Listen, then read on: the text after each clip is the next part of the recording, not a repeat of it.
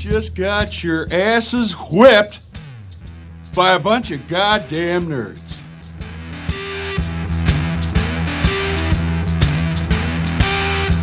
Hey, sports fans, welcome to Sports Nerds. Here are your hosts, Dr. Samuel J. and Dr. Brian Schrader.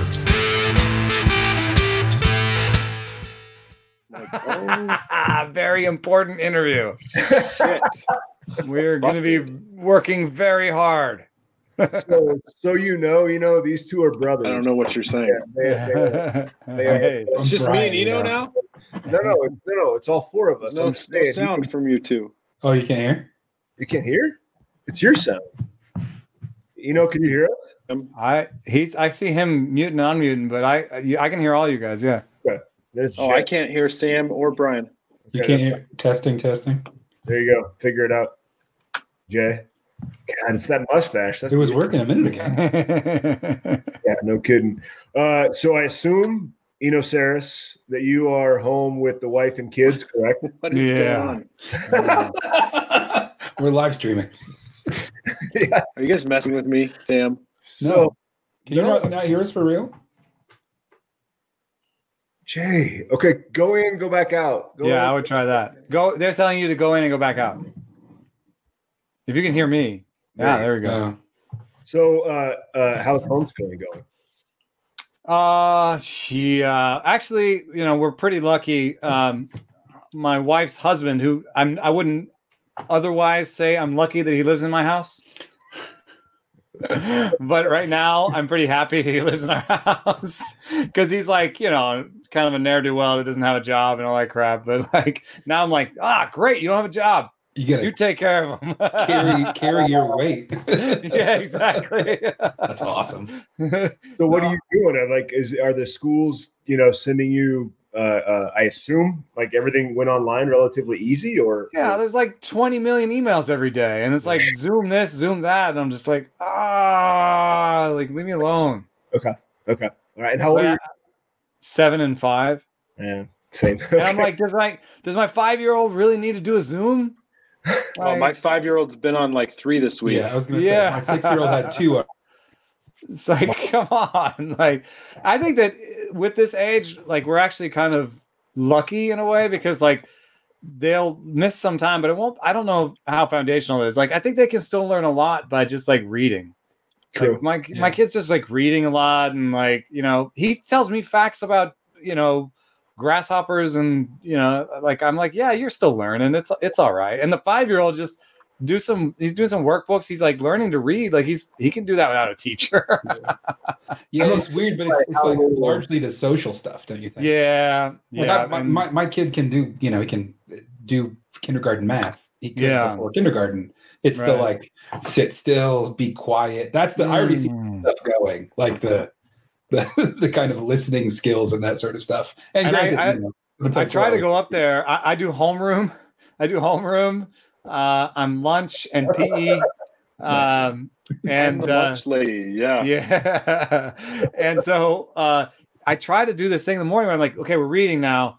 And the 6-year-old who's had a little bit of focus issues, or he's 8 now, sorry, the 8-year-old, I'm like, he just had his birthday. I'm not that bad of a dad.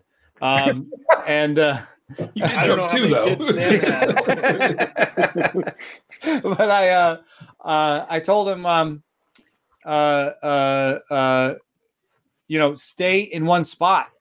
Stop doing the thing where you're climbing around the couch and sitting upside down and petting the cat, and just sit and let me read to you. I mean, this is Last Kids on Earth. We're not reading something really boring. This is something you like to read. Just sit. I think 51% of the United States population right now is having the exact same thought running through their heads. Fucking sit still for 30 minutes. Yeah. Just give me a second.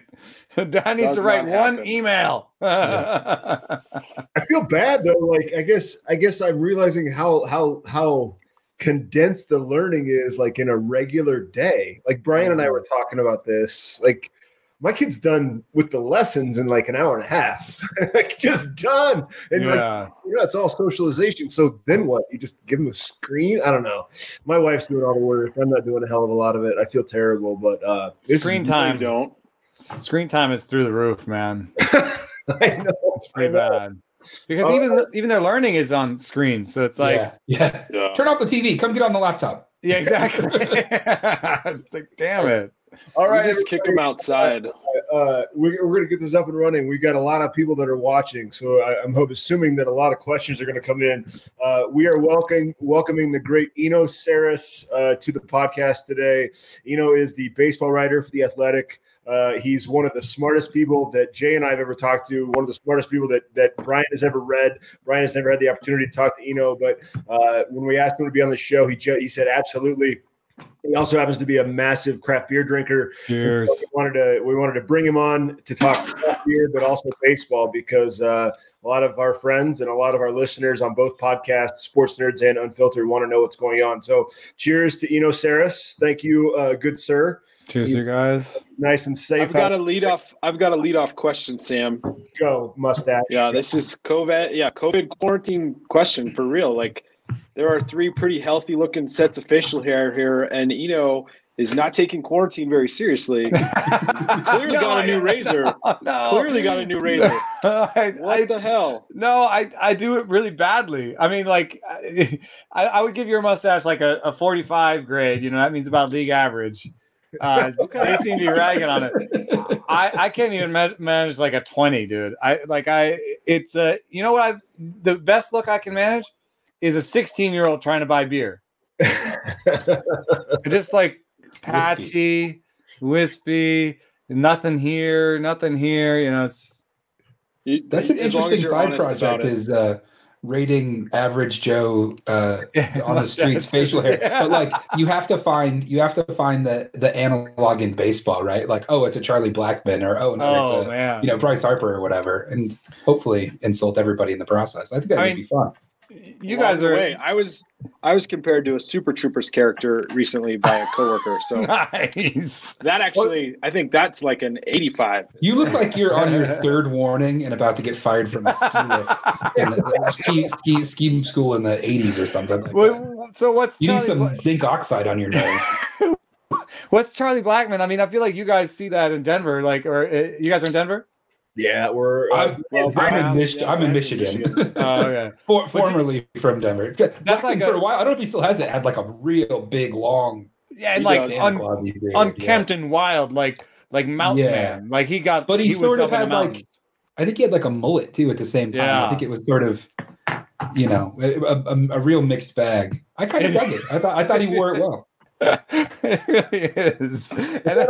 Remember? Do you guys remember it was the Kyle Orton neck beard when he was the starting quarterback for the Broncos? I think I got that. Yeah. Like this massive, like he couldn't throw a football, but he had a really good beard. He was better than Tebow, but I was at the game when they started chanting for Tebow. It was the weirdest thing ever, and they brought Tebow in and Tim Tebow. Yeah, exactly. Sarah. How do we know so much about a man who's not very good at pro sports? Because we have friends like you who shed light on that. I've never written about Tim Tebow. Never once? Did he get? You never really? Not once. Okay. Well, it's not worth it. Didn't he get cut from the? He was playing for some. Yeah, he was playing for the Mets. Affiliate.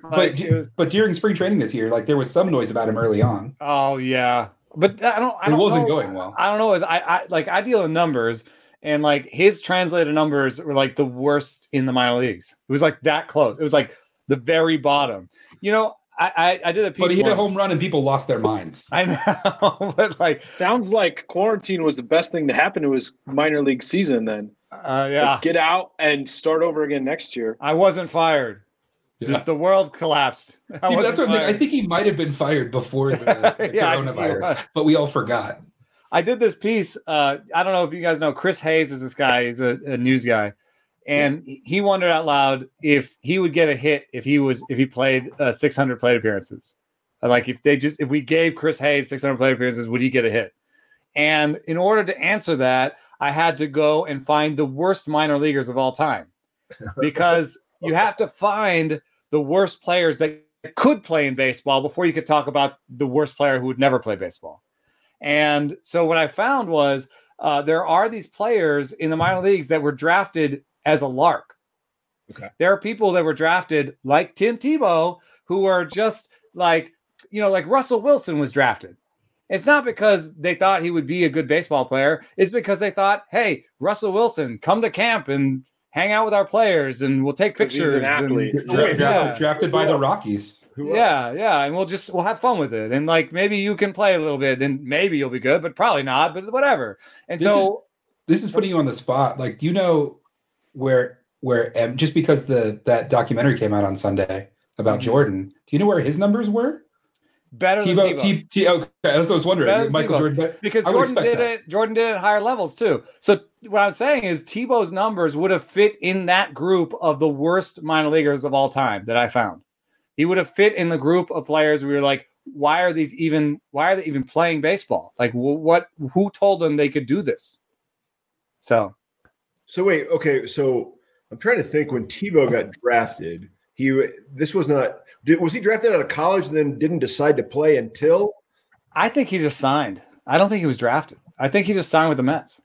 Okay, that's what it was. So what are the other names? What are the other names like that were signed on a lark? I thought Russell Wilson was okay. I thought was he not okay? Oh, I don't know. Actually, I don't know if Russell Wilson was in that group. Russell Wilson is just an example of like someone who might be drafted for reasons other than his baseball playing ability. But let me see here. Chris Hayes. I like Chris for some reason, and maybe it was just being in Colorado when it happened. I never looked at the numbers, but I assumed Russell Wilson was like a legit invitee. Like he showed up to camp a few times. I could be misremembering. Yeah. Let me see. I'm trying to think of other ones too. Garth Brooks. Didn't Garth Brooks go to spring training one time? Really? I think he did. Yeah, it was like a mass. It was like Padres, I think. I don't think I actually got the names. Yeah, but one was like a famous like a linebacker in like college football that they was like just like totally yoked up. So they thought, hey, like this guy's a complete athlete. He's never really played baseball, but let's give him a shot. And he was terrible. So, I think baseball is like a specific set of skills. I think that Tebow could like destroy me in most sports, Yeah, for sure. But in terms of a professional athlete, to be a professional baseball player, there's a sort of hand-eye skill. There's it's almost like something the video game players of professional sports players, it's like the fine twitch, This is antithetical to an analytic numbers-based approach, but when I heard Tebow was trying to play ball, it was all eye test for me. I was like, I don't know where he fits, right? Unless he could just absolutely rake, you're not putting him at first base. Yeah. How competent of an outfielder is he going to be? And he didn't even look like an outfielder. To be like a defensive liability, to be like a bad right fielder at or bad left fielder at Fenway. I don't know what it takes. Yeah. You just have to hit pretty darn well. Yeah. The other version of an outfielder is hits competently but can really track down fly balls and flash the leather and that sort of stuff. And I just mentally I was like, I don't see this dude. Maybe if he could catch or something. I don't know. I wonder about the inverse though. Like, how good would Mike Trout be at football? He'd be looks like he'd be pretty good at football. Looks like a football player. Yeah. He looks like a linebacker, right? Yeah, or a strong safety. Like who's the guy that played at Oklahoma? He's going to be a Hall of Famer. I can't think of what the hell his name was. He was a Cowboy for a long time. He was fucking great. This is another weird things though. You see these like highly paid, highly decorated athletes touch a ball that's not theirs, right? Like images of basketball players kicking around a soccer ball in the locker room, or NFL players trying to throw out a first pitch and they can't even throw a ball. It's bizarre, right? Like I think a lot of these dudes have been one sport guys for so long, forever. You want to do the sort of mental switcheroo. Yeah. Something's ringing. It's my wife. Sorry. But for some reason, I think that football is like the thing that like could translate the easiest. Other than maybe like wide receiver and quarterback. like I think LeBron James could probably find a role on a football team. Yeah, but how much of that is just size? Yeah, right. Like I mean, the dude's really athletic. Like, what would Steph Curry play on a football team? Kicker. Okay. Kicker. Yeah, we also have a kicker. Yeah.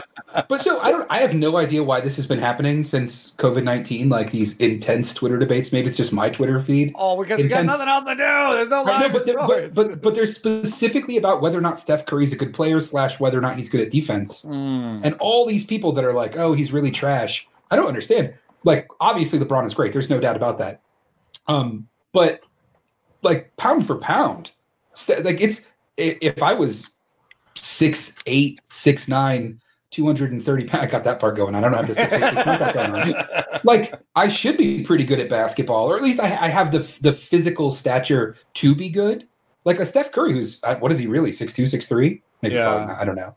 Like, he's good in spite of his size. That's why I can the LeBron, could he play football? The Mike Trout, he's a big dude. Could he play football sort of stuff? Is I mean, it's interesting, but I think it's these other dudes that are insanely dynamic athletes in spite of their size that really kind of and by the way, right, like this is, I don't know how big Barry Sanders, not Barry Sanders, who am I trying to say? Deion Sanders, primetime. I'm thinking of other crossover athletes. They weren't monstrous, were they? I guess both. That's right. Brian Jordan was a little bit bigger, but he was kind of like the Mike Trout, where he was kind of a strong safety and like a big outfielder.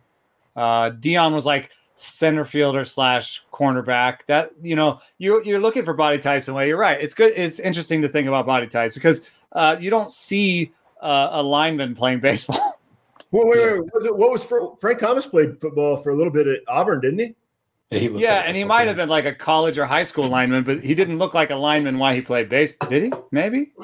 He was really big. Linemen are like 300 plus, right? But like that's the whole point. Like they get told to put it on. Right. Yeah, their weights can go like this depending on their position and their contract. Too. Like you have to add 60 pounds, and they can drop it really fast. Yeah. Was Deion like? Again, I don't have the numbers in front of me. I'm not well prepared for this. His baseball numbers weren't great, right? He was kind of like a defense first guy. He's almost like the next level of the star athlete who shows up to training camp for no reason, right? Maybe he's a little bit better than that. He played he played for a ton of teams. He only had one season where he was above average by wins above replacement, and that was the only season he was above average with a stick. So one season he hit 300 with 26 steals in 300, and it was only 300 plate appearances. And he only had one season where he played a full season, 500 plate appearances, and he was like basically a defensive replacement. So he was kind of like a fourth outfielder. Yeah, it's kind of what I thought. I'm a Raiders fan, so I'm biased here. But Bo Jackson, if his career's not cut short, could have been in conversation for Hall of Fame of baseball, or Mount Rushmore baseball rather. Brian Jordan, I think, was a better baseball player. I think he just wasn't as flashy. Yeah, Brian Jordan. Well, yeah, Brian Jordan had all-star seasons. Brian Jordan had 2020 seasons. He had seasons where he was top 30 in the game in baseball. So Brian Jordan was a better baseball player, but I don't know football as much, so I don't know how good of a football player he was. Like I think he was kind of just like an like safety guy, right? I don't think another Denver one. Elway was a good baseball player as well. Drafted to be a baseball player, yeah. Baltimore I got Orioles. one. I'll shut up. I'm just like names are running through my head now. I know one you guys don't know. Jeff McNeil. Jeff McNeil. You know who that is? He's a second baseman for the Mets, and he was trying to be a pro golfer for a long time. Are you serious? Yeah. So apparently, him and Aaron Hicks could be like Aaron Hicks is a center fielder for the Yankees. They could be good enough to maybe play in the PGA. Aaron Hicks is a golfer too?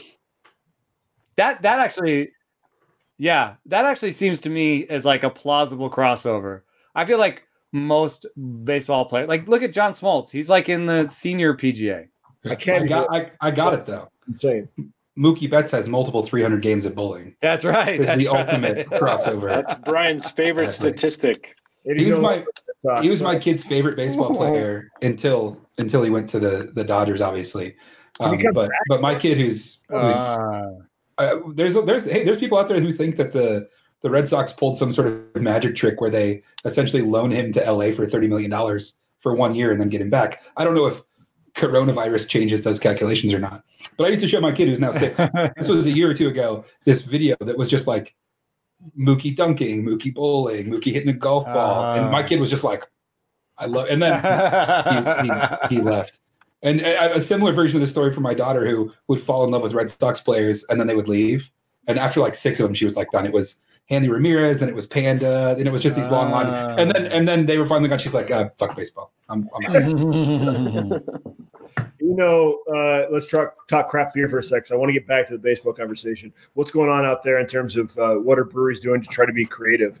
Because I assume what you're seeing in your neck of the woods is the same thing we're seeing in Denver, what Brian's seeing in kind of Detroit proper and just across Michigan. So what have you seen in terms of creativity and law changes?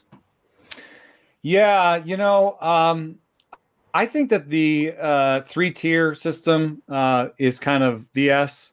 So just quick recap. I mean, I think you guys know about it, but like the 3-tier system is like you can't be a beer producer and distributor, and you can't be in all three in sales, distribution, and production at the same time. And in some ways it's okay because it keeps Budweiser from really clamping down, but they've found a way to do it anyway, where they have distributors that only work with Budweiser and so on. I know what it came out of. It came out of Prohibition, where they were like, antitrust and trying to break it all up. But what we're seeing in California is they didn't want all these breweries to die, because California, it's like it's huge out here. It's a huge industry out here, and so they basically said breweries can deliver within state. And I've taken full advantage of that. So any state that's doing it, people are taking full advantage of right now. And it's fun too, because Michigan,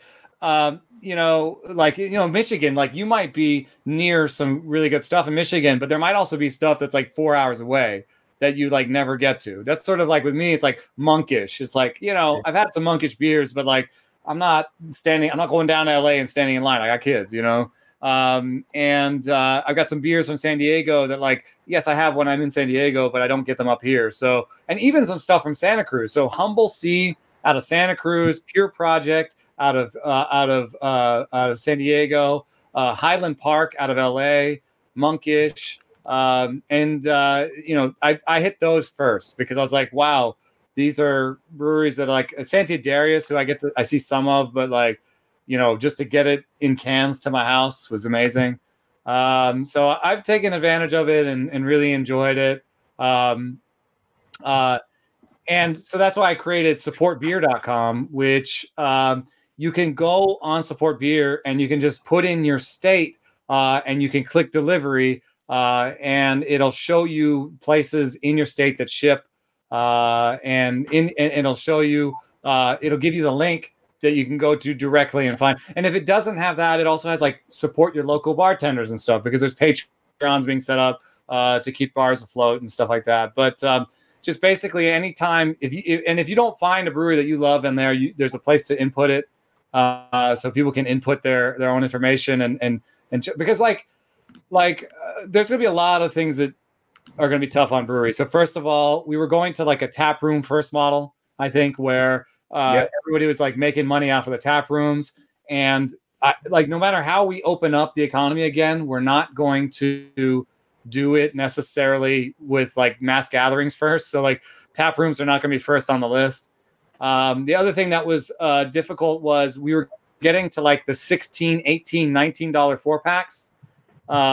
And I just feel like we're all going to have less money to spend, and the $19 4-pack is going to be a little bit too much for us pretty soon. And so there's going to be a downward pressure on, the hazy 4-packs and all that. So there's going to be a lot of things that make it really tough on breweries. And I really kind of, I know that some people I don't want to take jobs away from people who work distributors or work in, like, I love my local beer man at, Palo Alto Wine and Liquors. I love him. He holds stuff for me. he like, tells me, oh, this stuff is new, and he tells me when shipments are coming in, and like, I love him. But I also would love if maybe the 3-tier goes away, and maybe it goes away nationally, and I can be like, Trillium and Treehouse, and give me some Casey's Blendery, dude, and like have it sent directly to my house. It doesn't seem like a crazy idea, and I think that would help a lot of independent breweries stay afloat after even when we open up. Sam and I had this conversation on the one episode of our sports podcast we've done since this thing has started, because there's not much sports going on, about and Sam, do you remember? I don't remember the article that I read where it was from.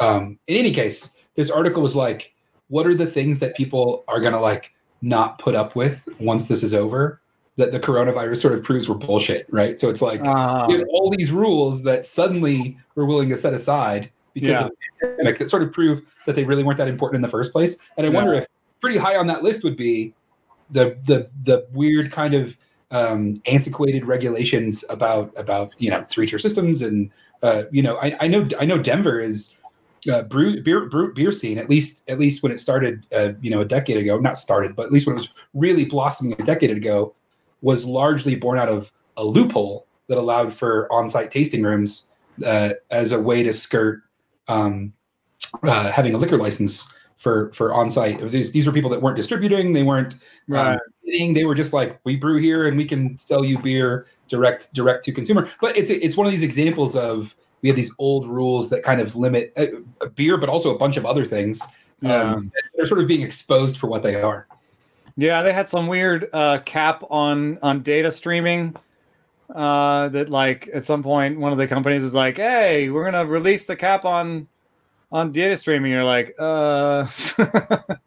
yeah, that was artificial. Thanks. The thing is, I agree with what both of you two are saying, but it's going to take a really strong Brewers Guild or Brewers Association to be able to make sure that those law changes stay in place. And the reason why I say that is because in talking to Shawnee Adelson, who's the president of the Colorado Brewers Guild, she's not.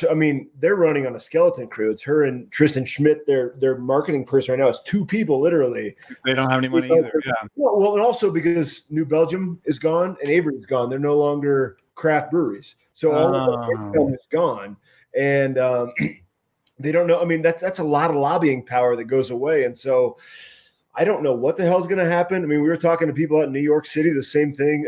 Josh Bernstein, the beer writer, was a lot of shit's happening in New York. And people love it. Like you can have beer delivered to your door. You can have beer FedEx. Yeah, exactly. But he didn't think that this is going to stick. I don't know what it's going to take. It would be nice to make sure that it does stick. I do agree. It's a bunch of bullshit. The 3-tiered system. But I don't know what kind of power these folks are going to have once we come out of this in 12 or 18 months. It might just be a conversation of when they try and turn it off. Like when they come back and say, "Oh, we're done with delivery now," you might get a lot of pushback. I don't know, or maybe hopefully, I don't know. Smartly, we should push back, but Sam's right. Shawnee at the Brewers Guild flat out was like, "We're not prioritizing any kind of new legislation or lobbying to solidify or make new laws permanent, because they don't think it's a priority for their members right now." Yeah. But think about this. I agree that the lobbying is powerful, but I almost think of that, like, if there is hope, it might come from the legislative bodies, the governors, the people who relax these rules in the first place. And the reason is that the reason they relaxed it is because these are a bunch of small businesses, and what we keep hearing from national leadership and all over is how much small business is at peril, and even coming out of this, you're still going to be like, oh my God, when we look around, like, what does the economy look like? How many small businesses just don't exist anymore? And that pressure can be added, then be like, listen, these many already are gone and this many are on the brink. Like, this is something that you can easily do that would keep these small businesses alive. And like, so maybe there's not a lot of lobbying in terms of money and down up pressure, but maybe like somebody like Gavin Newsom would be like, shit, like I don't want to lose like right now I don't want to lose like 50 to 100 breweries.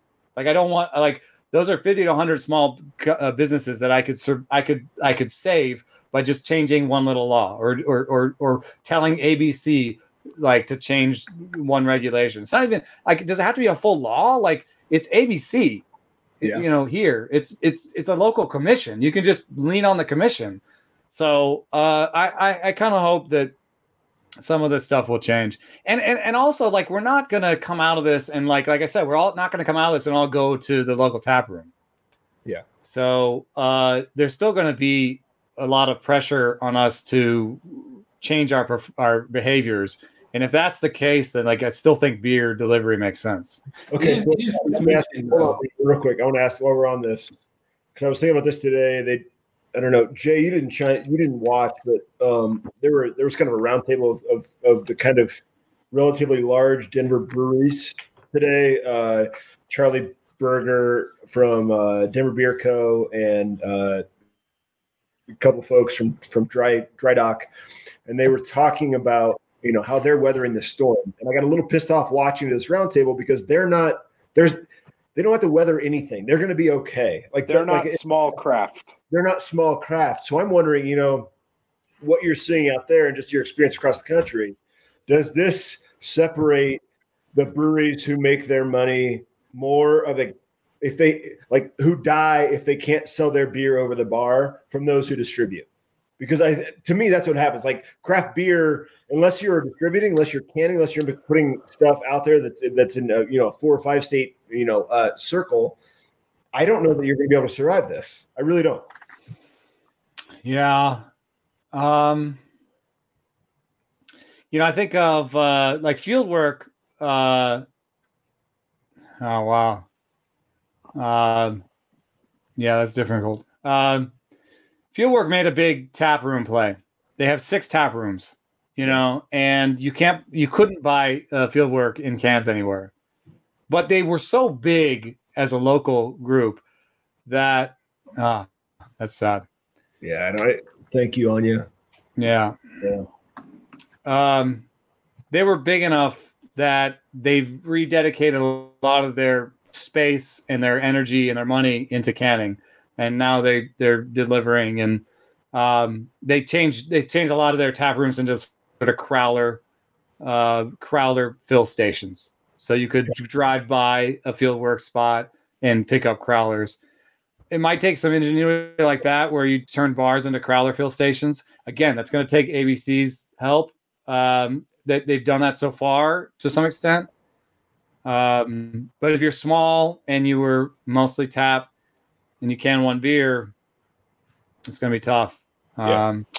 One thing I would say is that like craft beer was to some extent headed towards some consolidation. I mean, it's been happening. The last few years have been the story of acquisitions and been way more folding of breweries than we had, the first 4 or 5 years before that.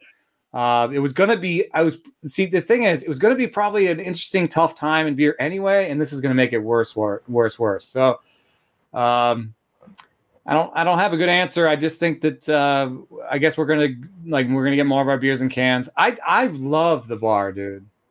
And I love hanging out, and even this kind of experience is fun, but if we were doing this, the people that are in the room with us would be in the room with us, and we could be having conversations with them, and we could have conversations with them.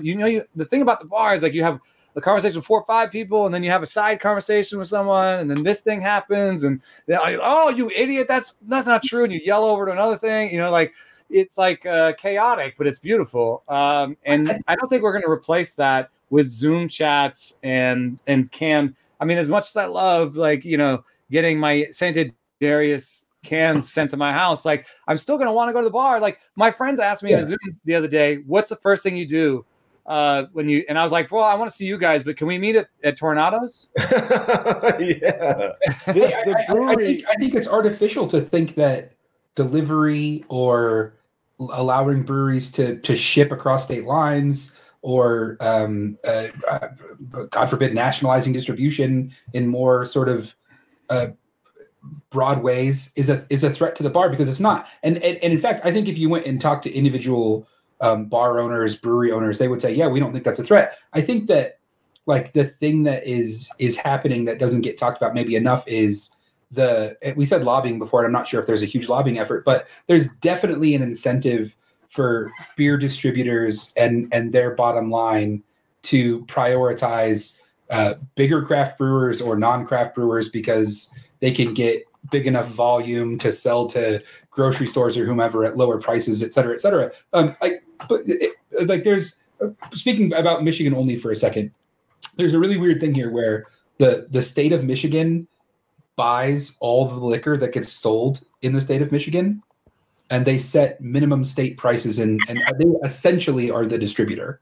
Right. So but that doesn't count. You guys are almost Canada from that perspective. Yeah, that's a Canadian. That's almost the Canadian rule. It's all in grocery stores. And when you go to the grocery store, go anywhere, there's a sign that says this is the state minimum price. You can't sell it for lower than this because this is the price we sell it to grocery stores and liquor stores and party stores for. Wow. Right. Which it's not the same for beer. Beer is a little bit different out here, but it means that you can't you sort of you get rid of the economics of it. A different thing that's happening in Colorado, I'm jumping around, is they just switched to a grocery store sells beer model, right? Which I think works in California, but I'm opposed to personally because in Michigan, what that means is selection is really, really flat. Like there's not a lot of selection because there's no incentive for distributors to push beers that aren't widely popular to grocery stores who can't sell them.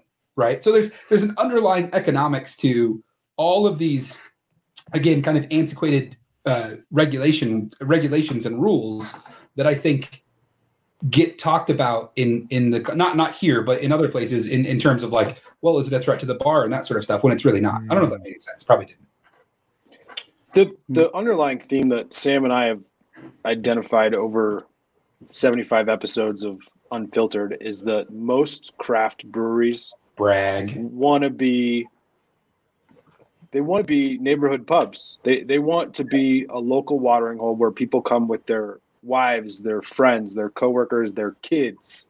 All right. I have to say, man, it's not going away. No, that's not going to change. 100%. It can't go away. I've talked to 10 people, and usually the last thing we say, and for me, socially, the brewery is an extension of my job, frankly, an extension of my office. The last comment, closing nearly every conversation I've had in a month, is when this is all over, let's catch up and get a beer. I talked to a guy yesterday, and he said, dude, that new Denver Beer Co. spot is supposed to open down the street from my house. So as soon as that shit goes live and we're allowed out of the house, I'm buying you a beer there. Like, that is what's going to be the solution. And that's I think is that delivery and shipping is not a threat to those things. It means it's in Michigan it's I can get these Denver businesses beer open. that I want and San Diego beer that I want and Portland beer that I want. Whereas now I'm stuck going to Kroger and there's the craft beer section is this big. Yeah, and I think the reason I think that's not going away is because that's the history of man. I mean, not man like men. I mean, like that's the history of mankind. We've had pubs for so long. Like that's a natural inclination for us. We're gonna go gather at these places. And even from what like the data right now when it comes to what's going on in our country, what's going on with this crisis. I'm like really, I'm a data guy and I'm really upset by how dirty the data is, how inconsistent it is, how hard it is to read. But from what I understand, the way out of this is, testing is a part of it. But the real thing for me is protecting the at-risk population, because there's a huge difference between being 50 years old and being 80 years old for this. And if we can protect the at-risk population, then some of the rest of the population can get to work on something that feels a little bit more like normal. So I do think that bars will open in this calendar year. And so and I think they'll probably be well stocked because we're all dreaming about going. So if you think about it, like the way be some old ass beer in there though. Oh my God. Yeah, but we're not going to care either.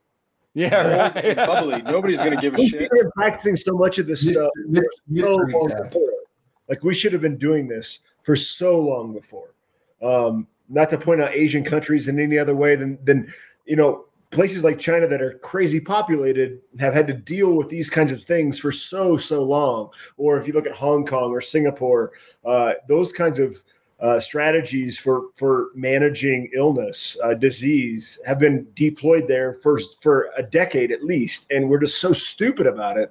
And that's what's frustrating. Like is I go out now and I know what you're saying, and I know what you're saying, Brian and Jay, but like I went to the grocery store the other day and there's still people who are not, they're not respecting boundaries. They're not wearing masks, any of this. And I guess that's what I worry about. People are going to fuck it up. And we're going to end up, having this massive kind of balloon again in terms of numbers at the end of summer, early fall, and we're back and all of the progress that we've made will just, recede. I mean, I'd hope that one of the things we learn is that we need a better social safety network so that, one of the things that's so difficult about shutting everything down is like, for example, in America, 1% unemployment rise leads to 1% in suicide rate rise.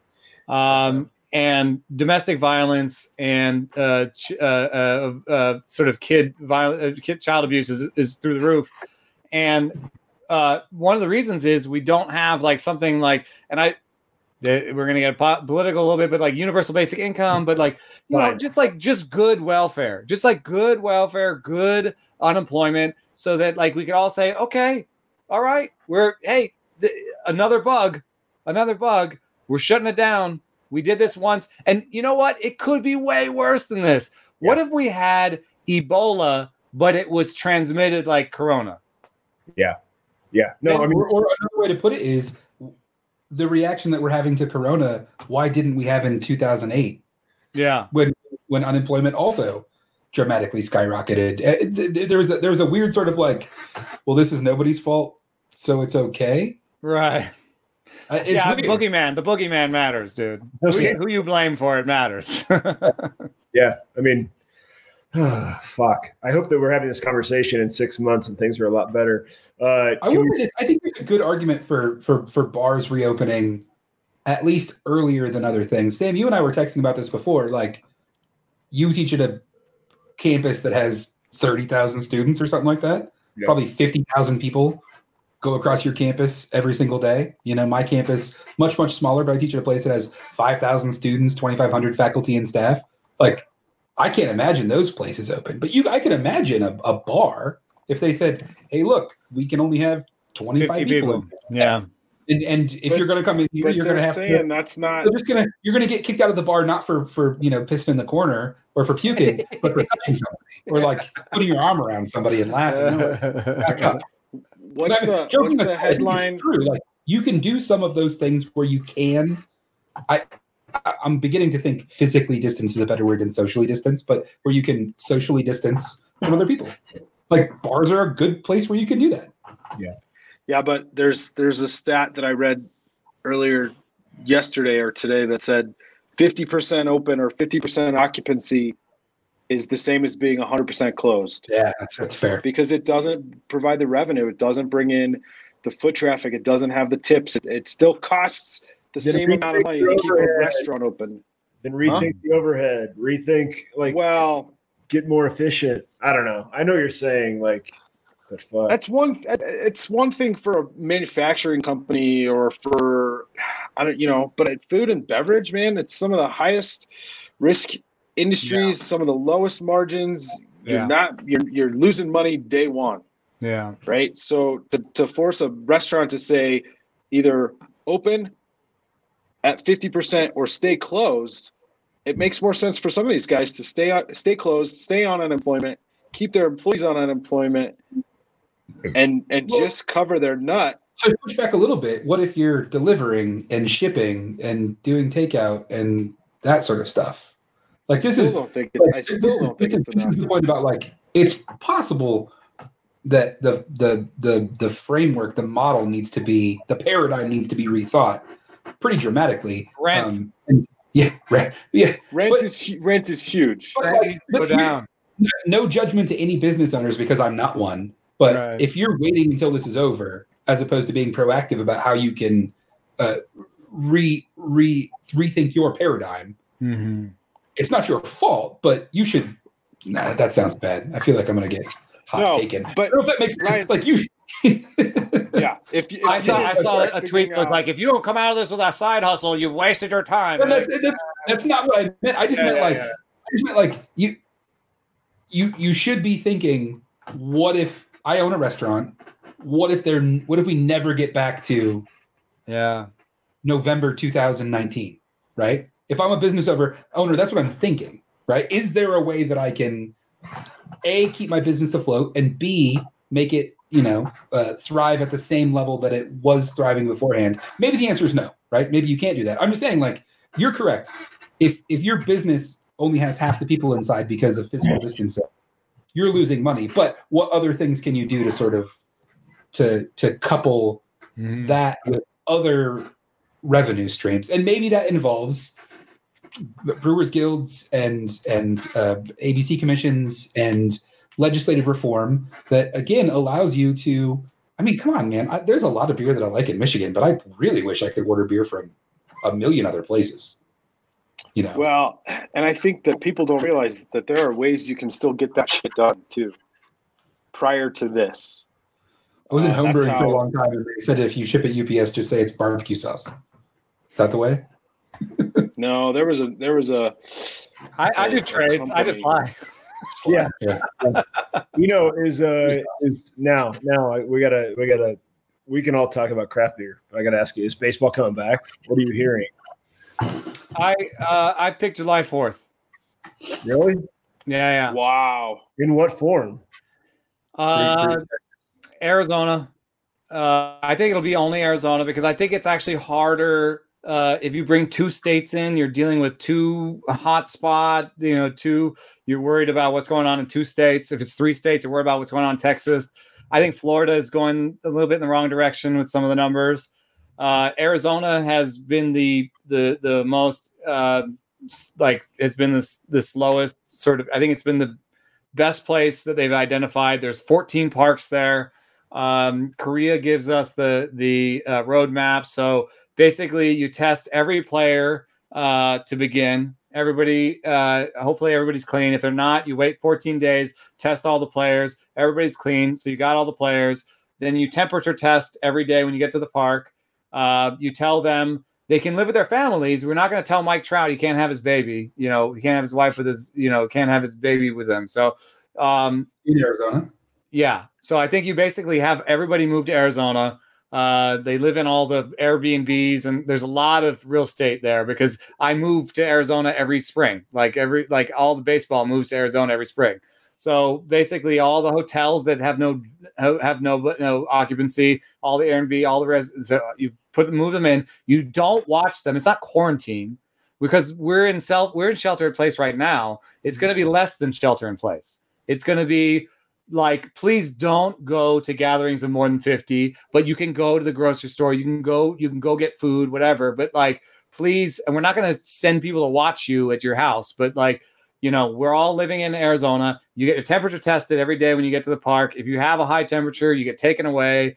You take your Corona test. If you're positive, then they figure out everybody else, and maybe they have to pause baseball for a couple weeks until everyone's clean again. They start over.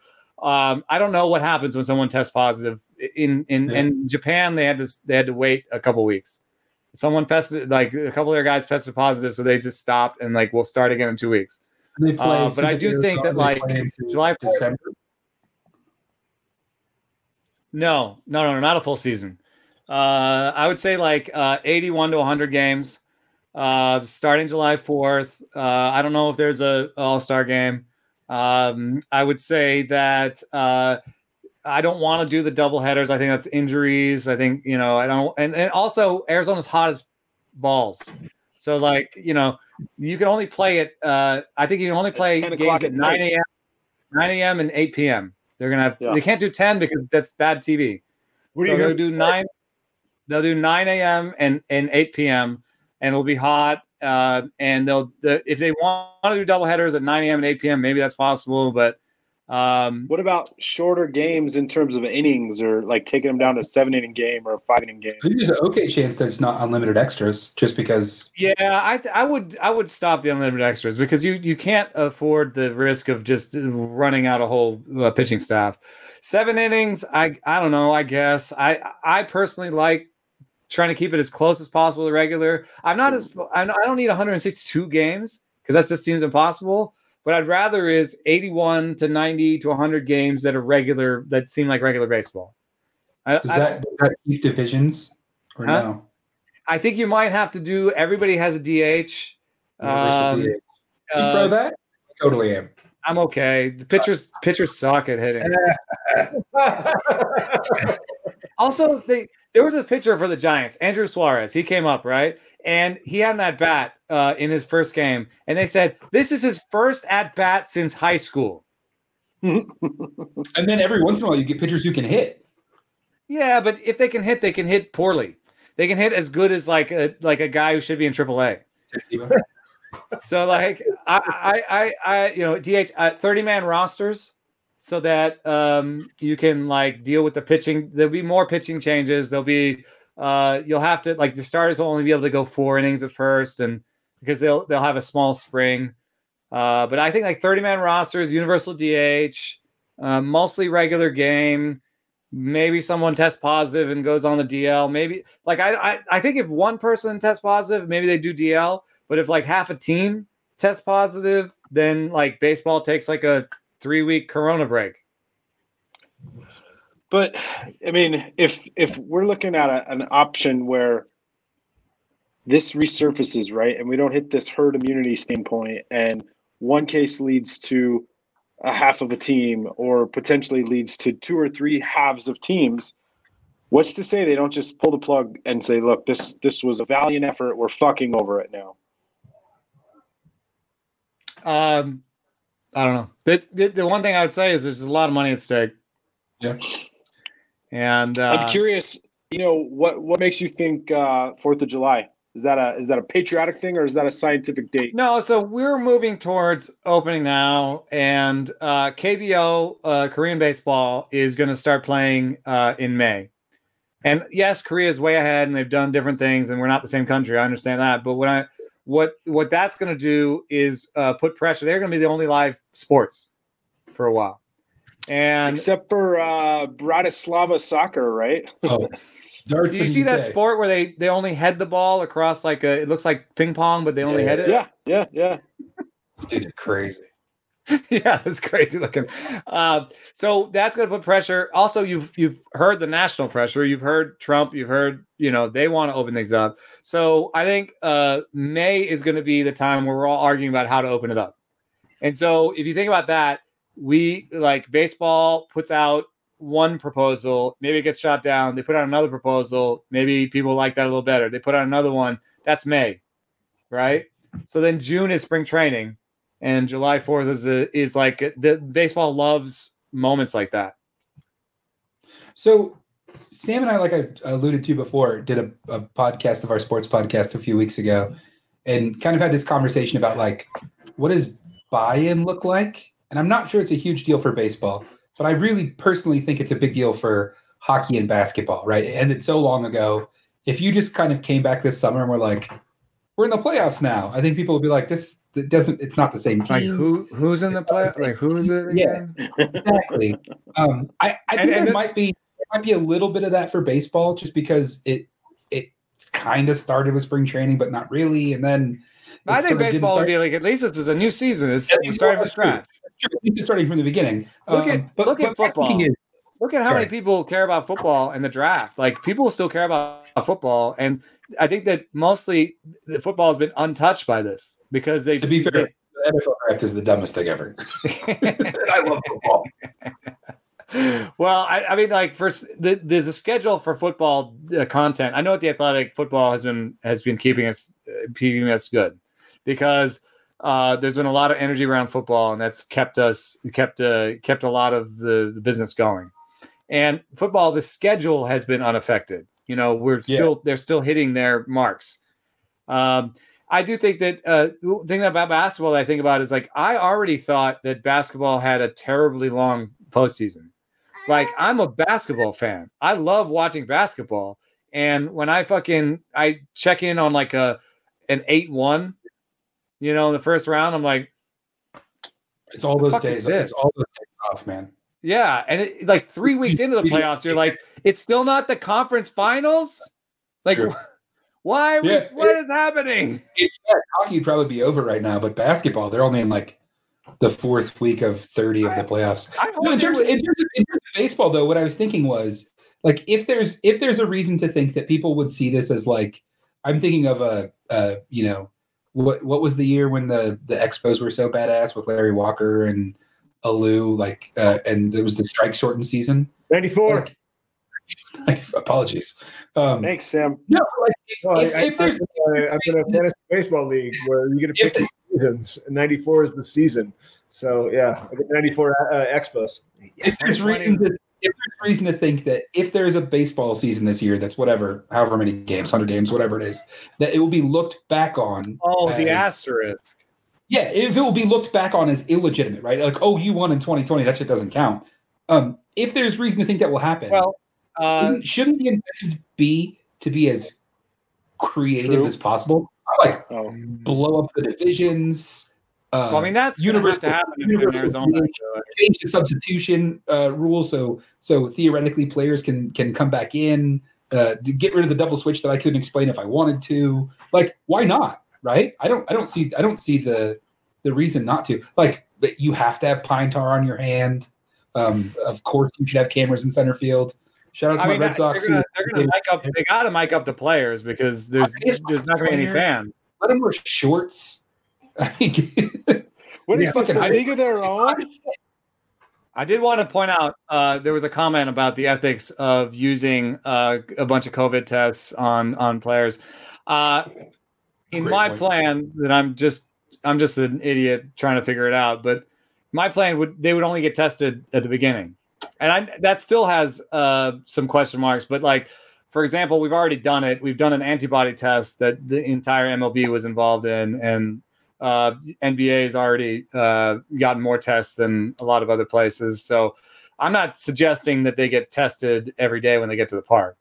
That was like, a one-time deal to, figure out who has it in baseball and then move on from there. So, but yeah, in terms of buy-in, there should be like 12 fans. 12 fans out there. You just mic up the 12 fans. Buy a lottery ticket. You get to go. You get right field. You want to have at least one sort of bare-bellied dude out there. You should get credit. He's in Michigan. The other thing I would like to say is that, there's a data reason why the season will be different. Is that in an 81-game season, 100-game season, the variance is higher. So everybody's playoff probabilities, like at the bottom, just went up. So the White Sox, the Padres, the Blue Jays, they just saw their playoff probabilities almost triple because over 162 games, who the best players are, the best teams are. But in 81, it's more likely that something weird happens. But I don't know. I just I just favor fewer changes because I don't want it to be the XFL. Do you miss it? Fair. You miss baseball? Like how bad? Yeah. I miss it. I miss it like not being on the TV at all times. I miss it when I'm having a beer and it's like 2:00 on a Saturday. And I'm watching the kids and oh crap, Buster Posey just like hit a grand slam, or like what the hell did Matt Olson just do? So like I miss there's another thing I miss. It's like, so right now I feel like I'm in the winter still. Yeah. And so I'm having like a weird Arizona. Yeah, I didn't go to Arizona because I was worried that I was sick. I had corona. And then also just in terms of content I'm making and the way that I'm working, I go down into this is my basement office, and I've got just two little windows that I have to like kind of paper over so this looks a little better. And so I feel like I'm in my hole. And baseball season, like I get to go to the park and talk to players and interact with people and see, like, that's my office. Like I get to go to the office and like there's like a part of me that hasn't woken up yet. Like there's a part of me that's like still in the winter slumber, like waiting to be like, oh, look, it's 80 degrees outside today. Like, there's a poem in there. There's a poem in there someplace. Yeah. What does this do? Too heavy-handed, but Groundhog Day, right? Like, yeah, both literally when does summer start and also the repeat of each day. Yeah, just like players' careers. Like, do you think if let's say the season doesn't exist? I know we had a strikes shortened season and everything, but if you're Justin, hey, wait, real quick. There you go. We need this. Ooh. What is it we called? Need tomorrow today. Tomorrow today. It's very, very philosophical. Yeah. Except for that I know exactly what tomorrow is. Oh. And I kind of had it today. Yeah, the groundhog. This is me editorializing, by the way. But like the thing that has been the hardest about all this for me being stuck at home is like I still get excited for the weekend. And then you get there and you're like, oh shit. This is sad. Nope. Same. No, Stan, what were you saying? Tomorrow's Friday. I just want to know, like, I mean, you talk to these guys. If there's a season off, like, how does that impact a Justin Verlander? How does that impact a Mike Trout, who are at different points in their career? But does that give Verlander another year that he can pitch? But it's just weird. Like, he's not younger. Like, he didn't skip a year. You know, it's like he's not, at home with his wife and kids. Like, there's just no way that somehow just gives you a pass. And the flip side is that Chris Sale got Tommy John, and we're good. Not that he got Tommy John, but that. But even Verlander is like got more time to heal. I think that in the middle it's hard to tell because there's bullets fired. Especially for pitchers. Like I feel like at some point your arm's just like I'm done. And so maybe fewer bullets fired means that they're all right. But where I really feel is at the end points. So I feel for Ryan Braun. Ryan Braun, I know that's complicated and steroids and maybe you hate him and what, I don't care. What I'm saying is this is Ryan Braun's last season. Yeah. He's done after this. No one's going to give him a contract. He doesn't do a good enough of anything to be signed for money next year. And he was going to retire as a Brewer, if there's no season, he played his last game as a Brewer without knowing it. Yeah. So that's weird. I also feel for like, I don't know, maybe even like a Fernando Tatis or a Joe Adele or just like somebody on the cusp, right? Oh, I really feel for someone who just added 2 or 3 ticks and was going to be in the draft this year. Yeah. There was a good article. That Jason Start article from The Atlantic was awesome about how this affects college baseball. Yeah, there's going to be like some kid who was okay his junior year and it was now hitting 96 and was like, I'm going to be a first round pick. And he's like uploading stuff to Twitter and being like, hey, I'm hitting 96. Come on, put me in the first round. And people are like, well, I don't know how good your breaking ball is against hitters or, so like, it's like the beginning and the end. The people in the middle, like Trout, we're going to have arguments about Trout at the end anyway. We're going to argue about whether or not, his postseason record matters, if he was, top 5 guy or not. Ted Williams missed seasons. Other guys missed seasons for the war and stuff. That's actually kind of a familiar argument. Oh, this guy, he tore his ACL at 32. What if he didn't and he had like 4 more good years? Wow. But it's the guys that like have to delay their start a whole nother year or maybe are just now done. And that's like, from my experience, like talking to players that just retired or near the end, that's the hardest thing because you think you can do it. I can still get hitters out. I can still get hitters out. I can get out there.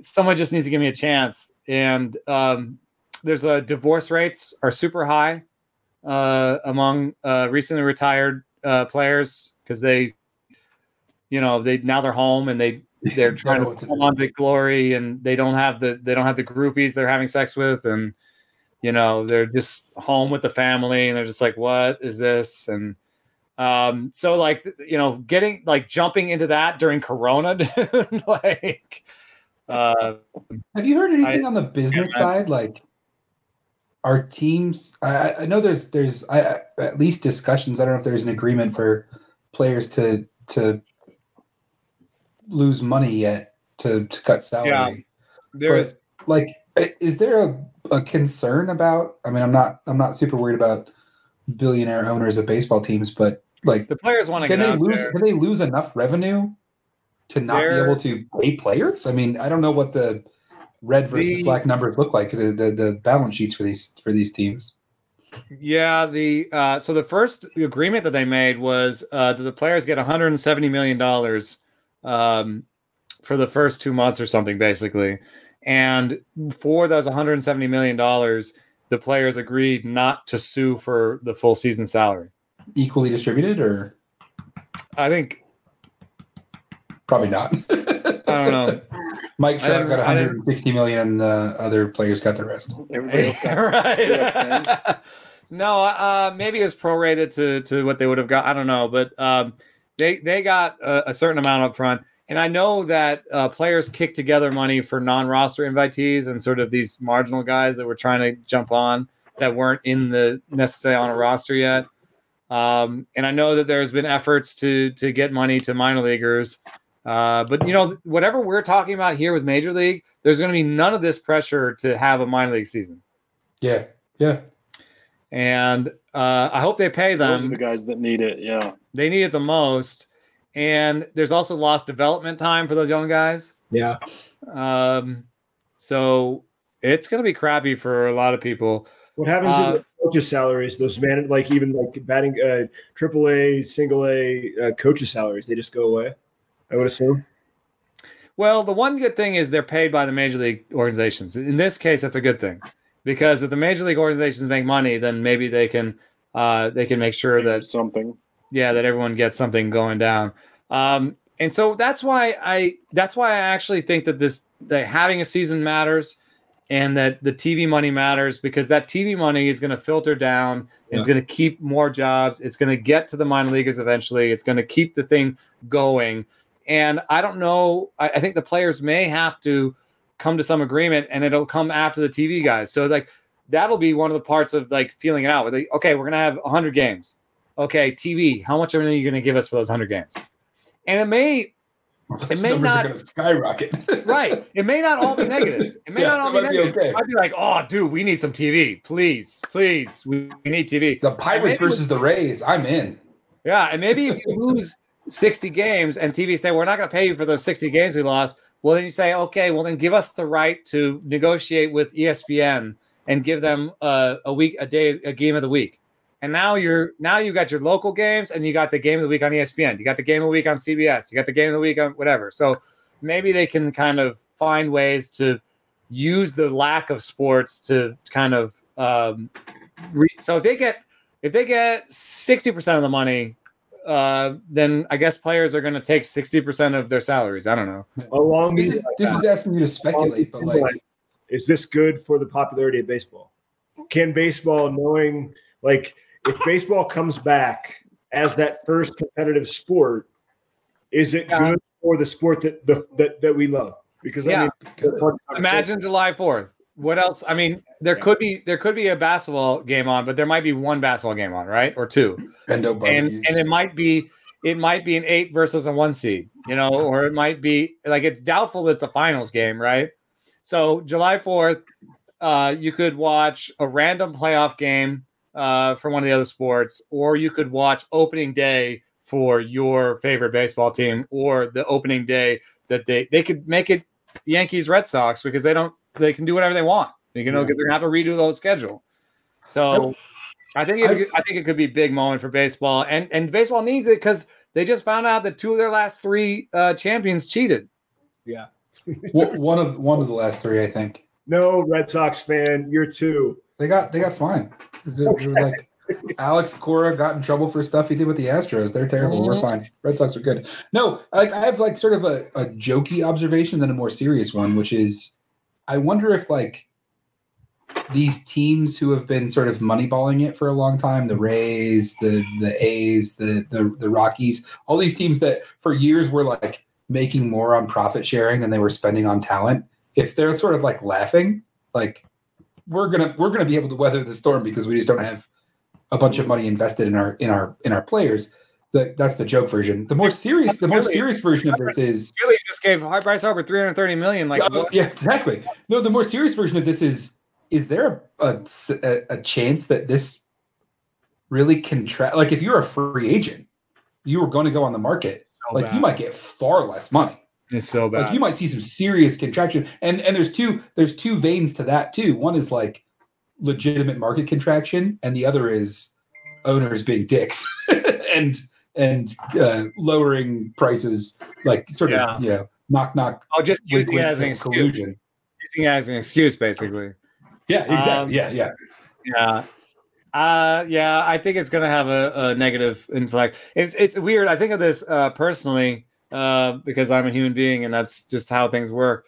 I graduated 0102, and I'd been getting jobs that I had no business getting in Silicon Valley leading up to that, and then the job market at my school, like there used to be people pack. I went to Stanford. People you pack in the job market to try and get us right.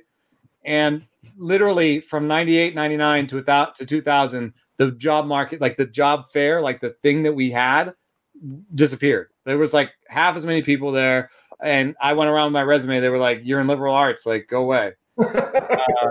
And the year before they've been like, yeah, you're a sales associate. And then my wife graduated business school in New York in 2008. Same thing. And she was considering she works in like nonprofits and stuff. She'd been considering going over to the private sector and had I think she was trying to get an interview with Lehman Brothers, and Lehman Brothers didn't exist. Oh my God. And like weird things like that. It's weird how if I had graduated, like if I had been born 2 years earlier, I might have made and lost a lot of money, but I might have made a lot more money. I mean, I'm not sad about it. I don't care that much about it, but it does, like, weird things like this matter. And there's going to be some group of players like Mookie Betts. Mookie Betts was asking for $400 million. He's in trouble. Like, what's he going to get now? And after a year of not playing, the question marks, I assume. Like, let's say even play are not getting $400 million. No one's giving a $400 million contract down next year. And like, how many of these guys are going to end up working at Home Depot? That's what not Mookie Betts. He can bowl. Yeah, right. He can bowl. No, but seriously, you make that's a really good point. Like, again, Brian and I were talking about this week. If we were PhDs going on the market right now, we would be fucked. You'd be laughed out of the room. Yeah. Like also, when we finished our PhDs and went on the market, we were fucked. So, anyway, the market's been terrible forever, and now it's like I have a PhD right now. I'm fucked. Whatever, it's fine. Oh my God, man. No, but the guys working at Home Depot, I think there will be a pressure on 32-year-olds, 31-year-olds that you thought would get one more deal. Yeah. Oh my God. But that was already happening. What about, who should we be looking for? Like, who's got an opportunity in this compressed season, in this bizarre set of circumstances for baseball? Who should we be on the lookout for to come out guns blazing? Or that was my beer delivery. Padres, White Sox, Blue Jays, all the teams that were young and had something going on, especially if they were hitting skewed. I actually kind of like the Blue Jays because, like, in 80-game season, all that hitting talent they're gonna murder the ball. And what if Chase Anderson puts together 120 innings of 3-5 ball? You know, That's a good point. Not that crazy. So Tanner we got a Roark's couple done it before. teams. We got a couple teams. Who's going to be the standout player? Like who's the one guy? If we're watching all these crazy games with players in leggings instead of pants and wearing visors instead of ball caps, Face shields. Who's the guy? Who's the guy we need to be watching? Aluminum bats. I wonder, there's got to be something about not having fans. But I did ask Jed Lowry recently if that mattered.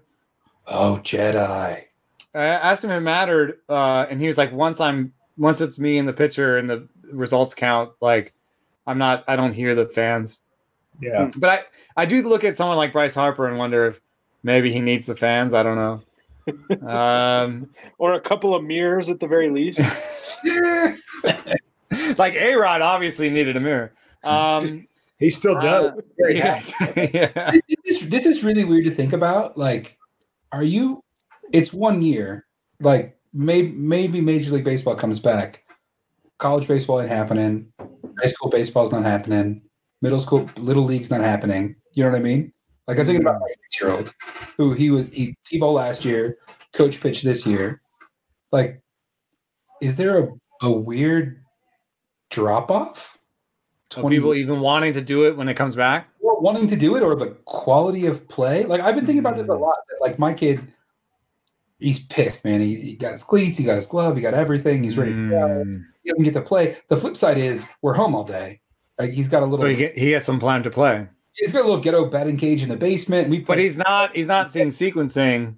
Yeah. He's not seeing someone trying to get him out. He's just sort of working on the mechanics. Exactly. Yeah. So I wonder, like, and maybe it's maybe it's 5 and 6-year-olds, but like maybe it's also the quality of Major League Baseball next year or college baseball. It'll be weird. Maybe it's the parents. Maybe it's the families. A year off for everyone is, or even if it's not a year off, right? Even if it's a shortened season, like it's it becomes syncopated. It's not. There'll be stories lost. There will be something will happen, a shift in the matrix, and like we're talking about beer. Like we're not sure how we're going to come out of this. Though I'm stuck trying to answer the other question of like who would be. I think it's this. I think it's someone who's not a bloodline kid, right? I think someone like and I'm not talking trash on these guys, like a Biggio or a Tatis or these guys. They saw what baseball was like. They lived in the clubhouse. They have an expectation of what baseball should be like, right? So I think it's almost more like a somewhat unknown kid, like who didn't live the bright lights, who doesn't care about the situation and is young and has fresh ligaments and everything, like someone who just like comes in a situation is like, God, yes, we're playing again. And just like, and no one has a book on them. And all these like cheating schemes probably are harder to do if you're like in Arizona. And like, I don't even know if we have TrackMan and like all that stuff. Like everybody's the guy who like just loves playing, like a Javier Baez. Like who's the next Javier Baez? Like a young Javier Baez type that just like give me a stick, you have a ball, and let's go at it. That guy, I think, would be someone that would do well in this because he wouldn't be concerned about how much money he'd make. He just came to the show. He's not concerned about what it looks like, and he just wants to play and dominate. Do you need to go, because we can totally cut this off. Let me see. He doesn't even know if the sun's still up because he's in the basement dungeon. And I've been meaning to point out, the guy could use a little vitamin D from the looks of it. Me? Yeah, all of us. I ran 9 miles yesterday. Nice. Damn. Yeah, I'm in Michigan where it keeps raining, so I'm the one who needs it. Give us a timeline. I'm just checking. I'm checking Slack. I'm checking my stuff. I've got another 20 minutes or so. Yeah, I'm fine. Okay. I'm gonna bounce on the break then, because my iPad's dying and I got to get home. Thanks, so much, Brian. You're looking bigger than ever. Sam, it's great to see you physically 6 feet apart today. Yeah, I did. Thanks for enjoy that IPA, brother. Thanks, buddy. Appreciate it. Yeah, you guys all have a great day. Stay safe. See ya. Just jealous of my beer delivery. I guess, can we jump back to what South Korea is doing real quick? Like, why have they been able to bring back? Well, actually, what do you know about the deal they tried to make with ESPN? I saw you tweet about that. Like, did that just fall through because ESPN wanted money? Was it as simple as that? Was it more complicated? I'm hoping it's just the first step, but I have heard that they are talking to other places. So if ESPN doesn't want it, then I mean, with the internet the way it is, then maybe it's irrelevant. Like maybe they can just do a streaming thing. Like my KBO is a good site for Korean stuff, and he was asking last night how much would you be willing to pay for streaming rights or streaming service, and if the answer is even $5, for a half season or a full season, like I think a lot of us would pay $5. Even people who are not sure about their job status, like $5, $10, like these are low enough numbers that like that'd be more than what ESPN would give them, right? So they have to judge like $0 from ESPN, but you put it on ESPN versus 10,000 people giving us $5. Like what would you rather do? And I'm not sure that I'm not an executive that knows what they want, but I do think that they have an opportunity now to be the first sport on the board. Yeah. What does this mean? And they have to. What is this meant for the Atlantic? I guess now that you're a part of the Athletic. Yeah. What is it? Has it been good for business? Bad for business? I mean, I would assume. I don't know what to assume actually. Yeah, we're down a little bit, but they're good at data, and they saw what was going on, and they gave a 3-month trial, so it's free for 3 months right now. And that's our most aggressive deal to date, but it has kept everything going. So we're doing okay. I've seen my readership is down a little bit, but I also do fantasy. Like I was saying earlier, fantasy is impossible right now because nobody knows what we're preparing for and what we're heading towards. So it's kind of weird, like your normal routine, day to day. Like I drop my kids off at school. I go to work. I play Words with Friends. I read this app. I read that app. No, seriously, it's weird. Like. The stuff that I would usually read on a day-to-day basis, I'm just not getting to because it's not like when I would usually do it. Do you know what I mean? I do a podcast, right? Like podcasts. Yeah. I listen to a podcast. No one's commuting. Yeah, exactly. Yeah.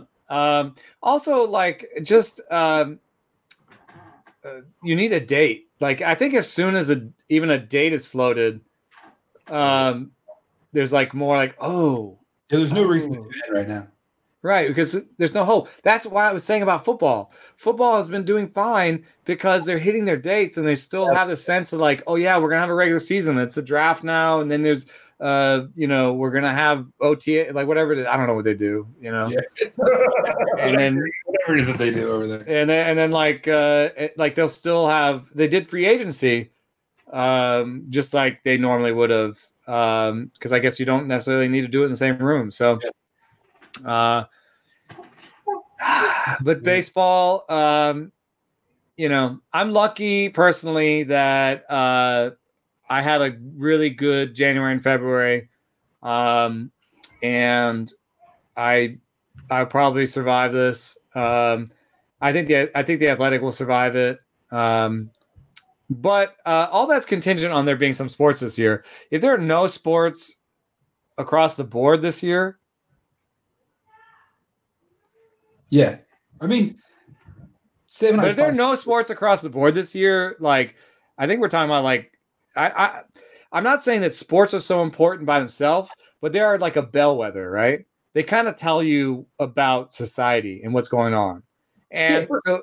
If there's no sports this year, that means that we've basically sheltered in place for a whole year, which means that there's like a global economic crisis, like that we're like the global economy just collapses. There's a pretty good reason to think that like if/when it comes back, it'll be I was going to say flash in the pan. That's not the expression I mean. It'll be like wildly popular. I'm thinking there's lots of cultural stuff written about sort of the role of baseball post 9/11. Piazza, yeah. And there's some bad stuff about that too, from the communication and sociology and philosophy disciplines about like the way baseball was kind of co-opted for political reasons. But there's like totally separate cultural stuff that sort of suggests that baseball was really valuable in terms of. It'd be weird to do that without the roar of the crowd, though. That's, you make a valid point, but like, hold on though, like, but this goes back to the beer conversation, which is, are we willing to rethink paradigms or not? Right. Like, right. But I think shared experience. One of the things I love about Europe is when you go on a date, you sit next to your date. Look outward. Yeah. And you share an experience. And I think in America, a lot of times we do this. That's weird. You're just like, there's so much pressure on this moment. But if you're sitting next to someone, you're just waiting for things to happen. And then you can say, oh, look at that funny thing that happened over there. And look at that funny thing. And like, so that's what the bar is. You know, you're just like waiting for something to happen on a screen or in a conversation. You can clown somebody or yell at the screen or whatever it is. And that's what sports is a shared experience. And on Twitter, I think we've been trying to like approximate that with like, you know, beer brackets and historical dives. And let's all, like, I was having a fun time watching Ali Frazier, like 1, 2, and 3 last weekend. But there weren't like a lot of people watching it on TV with me because there was like 8 million other things, you know, binge watching whatever people were doing. And so like there wasn't a lot of like, you know, interaction with me when I was like tweeting about Ali and Frazier. This is a tech paradigm shift though, right? Like, I don't know if other folks are doing this, but Netflix has the, like, you collectively start watching a movie with your friends. Like there might be a version of that. Like, I have a friend who is working on a tech thing that allows you to watch something next to people. Like we'd be on this call watching something at the same time. Yeah.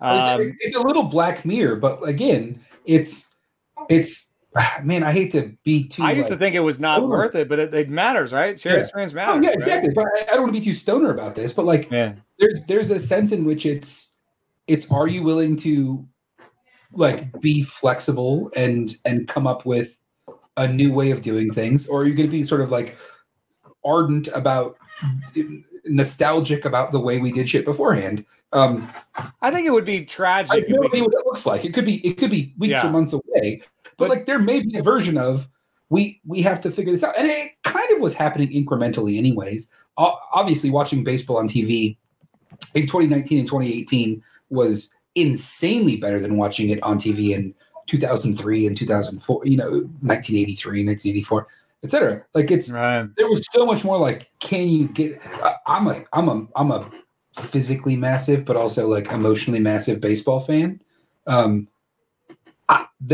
are games I would rather watch on TV. I know that maybe, I don't know if that sounds weird. Like better on TV, in my opinion. Yeah. I love going to baseball games, but like my problem with baseball games is the social aspect that you're talking about. Like people are like, let's go about your day. I'm like, no, I'm watching baseball. You know what I mean? We've been killing baseball in analysis in the public sphere. It's really interesting because they've been using variable seat pricing, and they've been using it in order to sort of price certain populations out and get like richer people into the seats that spend more money on paraphernalia and drinks and beer and stuff. And they've been using it to kind of make the most out of every seat. And so their revenues are up, but their in-game, like their attendance is down. So on top of that, you think about the game itself, which has fewer balls in play, and has been more and more focused on the cat and mouse game at the plate. The balls, strikes, what the guy's pitching, strikeouts, home runs. So there's been fewer balls in play, so it's more about, does the guy get the homer or does he get struck out? That's the big thing. And that is way more viewable at home because you can say, oh, wow, that was a nasty hook. That was a nasty slider. That was a nasty changeup. Oh, look what he set him up. Oh, he's hitting 98. At the game, a lot of times you're like, what did he throw? What? You can't tell. Yeah, you can't tell from 175 feet away. Yeah. I would say like 90% of the stadium has no idea what that last pitch was. You know, the other 10% is either sitting behind home plate or religiously watching the little thing that says, and the little thing that says if it was a slider or not is wrong like 20% of the time. You know, so like you're like, oh, I think that was a slider. I think it was nasty. Like if you're in the bleachers, you're like, and it's so funny when they like boo if it's a strike or a ball or something. Yeah, you're right. Bad call. Yeah. The opposite of that is when you're watching on TV. 400 feet away. Bad call. That was outside. Yeah, no. Yeah. I'm 400 feet away. That was totally outside. Bend over and use your good eye. I've never heard that. Is that a thing? That's awesome. Yes. What? Oh, that was. I've never heard bend over and use your good eye. That was mine. That's yours? That's mine. You know what I used it? I want that t-shirt. I was a five-time sixth man at Stanford. It's like the Cameron Crazies. Okay. And I would throw my hair out, and I would yell, and I would wait until the guy was bouncing the ball, and everyone got quiet for a second, right before they started making the noise. Bend over and use your good eye. And the other one was, nice call, shithead. That voice sounds familiar. I can hear it. Another one was, get a haircut, hippie. Which I like because I'd be, whatever. Yeah, it's very good. Sam has some pretty good afro pictures from college. Yeah. Really? Well, I mean, I forget about Stanford because I think the last time we talked was before Iowa got destroyed by Stanford in the Rose Bowl. So. Oh, right. Yeah. Football, I was a basketball guy, but you guys were in school. Back to your question, like I think we've been optimizing for the at-home experience in a lot of sports. I mean, it's inevitable, right? Like, I want to take my kids to a college football game. Like, I would totally go to Kennedy. But I don't want to hear NFL. But I don't want these drunk fucking guys behind me yelling shit and spilling beer on my kids. You know what I mean? You would be from last year. Yeah. I mean, me and you. We were not drunk, and it was like, this sucks. Like, I was bring your kids there. Like, there's no way. I mean, I would bring them to me. Yeah. No, we were no, but like, hold on. This is like, does baseball happen in some fashion this year? Is one question. Can you imagine Michigan shout out 125,000 people in the big house this year? I don't think it's going to happen. No way. And do they have that game without the 125,000? No. There's no way. They get pennies for the Big Ten network for TV, and the rest of it is, I've done this math and I deleted it, but it's all gate receipts. 100,000+ people times 8 games a year times $50 a ticket. Season tickets are more expensive than that. There's no beer sold there, but food and everything else. No, you're talking about like 50, 60, $70 million. No, not to speak poorly about my institution, but they're projecting $1 billion in losses over the next year. I teach at the Satellite. I teach at Flint. I don't teach it. I teach it in Harbor. But they were kind of screwed anyway because they had to start paying the players soon. I mean, at Stanford, they had. That's going to kill it. And no joke. That's going to kill that conversation. But they had a president of Stanford saying, if they make us pay the players, we're going to start another league with other. This is what he said: other institutions of similar academic quality that don't pay their players, and then we'll have basically like an Ivy League football team league or whatever, and we'll just.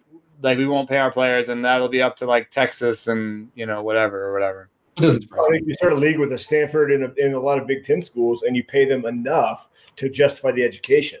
That's the buy-in. Like, hey, yeah, you're at Stanford, you're at Purdue, you're at Michigan. You're going to we'll pay you less than Texas will play or whatever. Yeah, if you come here, you can start paying people if they want to, but once they do, you're not playing Middle Tennessee State and shit, no offense, or whatever. Like, it's true. Once you start paying players, then at a the high level, schedule changes. It creates a professional college football league that has 50 teams in it or 40 teams in it. I don't know what it is. And then you have all these other places. They're like, no, we're not paying anybody. Then we just want to do sports.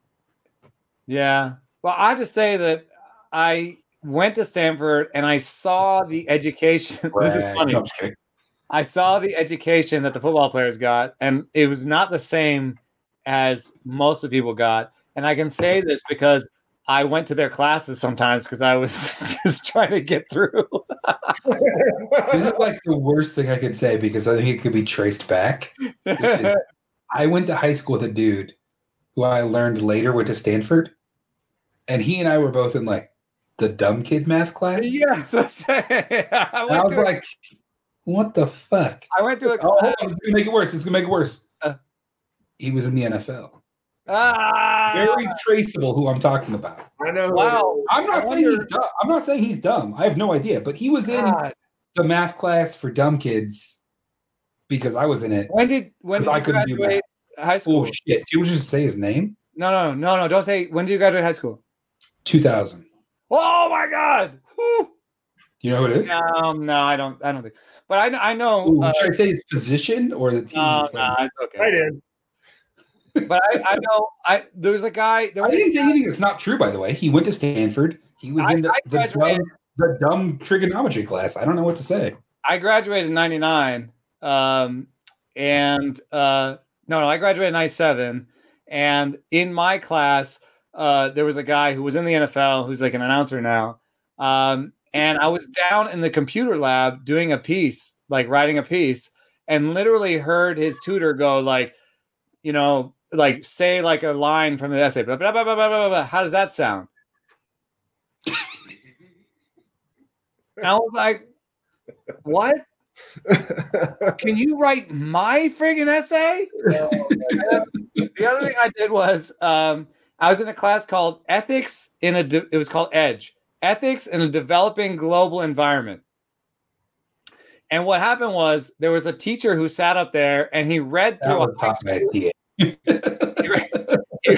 grad student. He read through a high school history book, and he literally said sentences like, and then the Goths came through and dominated Europe for a while, and then it was the Roman Empire, and then and we were just like, I'm learning zero. This is terrible. And the only reason we took it was because all of me and my stoner friends could all collectively send one person. Oh, good. And they would sign in for all of us. Oh my God. We got like 4 credits. Yeah. Hey, I'm gonna leave you guys with this because we gotta get off. This kid she's just in her diaper. Not going to bed. And my wife just told me you got to let everybody know that's breast milk. That is not formula. So FYI. All right. Okay. You told me before specifically that it was formula. No. You texted me and said, "Don't let anyone know this is formula." Not just football and basketball, because my first job after I got my master's at UT was I was a tutor for the swim team at Texas. And they were the most spoiled fucking brats. Oh, I hate this swim team. Oh my God. But it was like to go like, you were talking about like they would like, hey, no, this sounds better. I remember like the advisor would come in and be like, well, how's Connor doing on his math? And I was like, terrible. Like, I don't know. Well, you should really like, he's really good at dividing 100 meters by exactly. But, yeah, it's weird. Not much else. Gentlemen, thank you so much. The larger point is it's not the same education, so you can't just be like, oh, we gave them this degree, and so it's not quite the same. They don't live by the same rules. It's like I don't know. It's dirty. So all right. Well, hey, I'm gonna get out of here, gentlemen. Eno, thank you so much, buddy. Tell the wife and the boys we said hi. Brian, good to see you. And, I'm a huge Twitter follow dork. I've been watching you forever. Yeah. All right, man. When you come out to Denver or to Michigan, you got to just add us on, or message us on the Twitter, and we got to have beers. From the rural Michigan, I got your back. Yeah. All right, see you, buddy. See you guys. You just got your asses whipped by a bunch of goddamn nerds.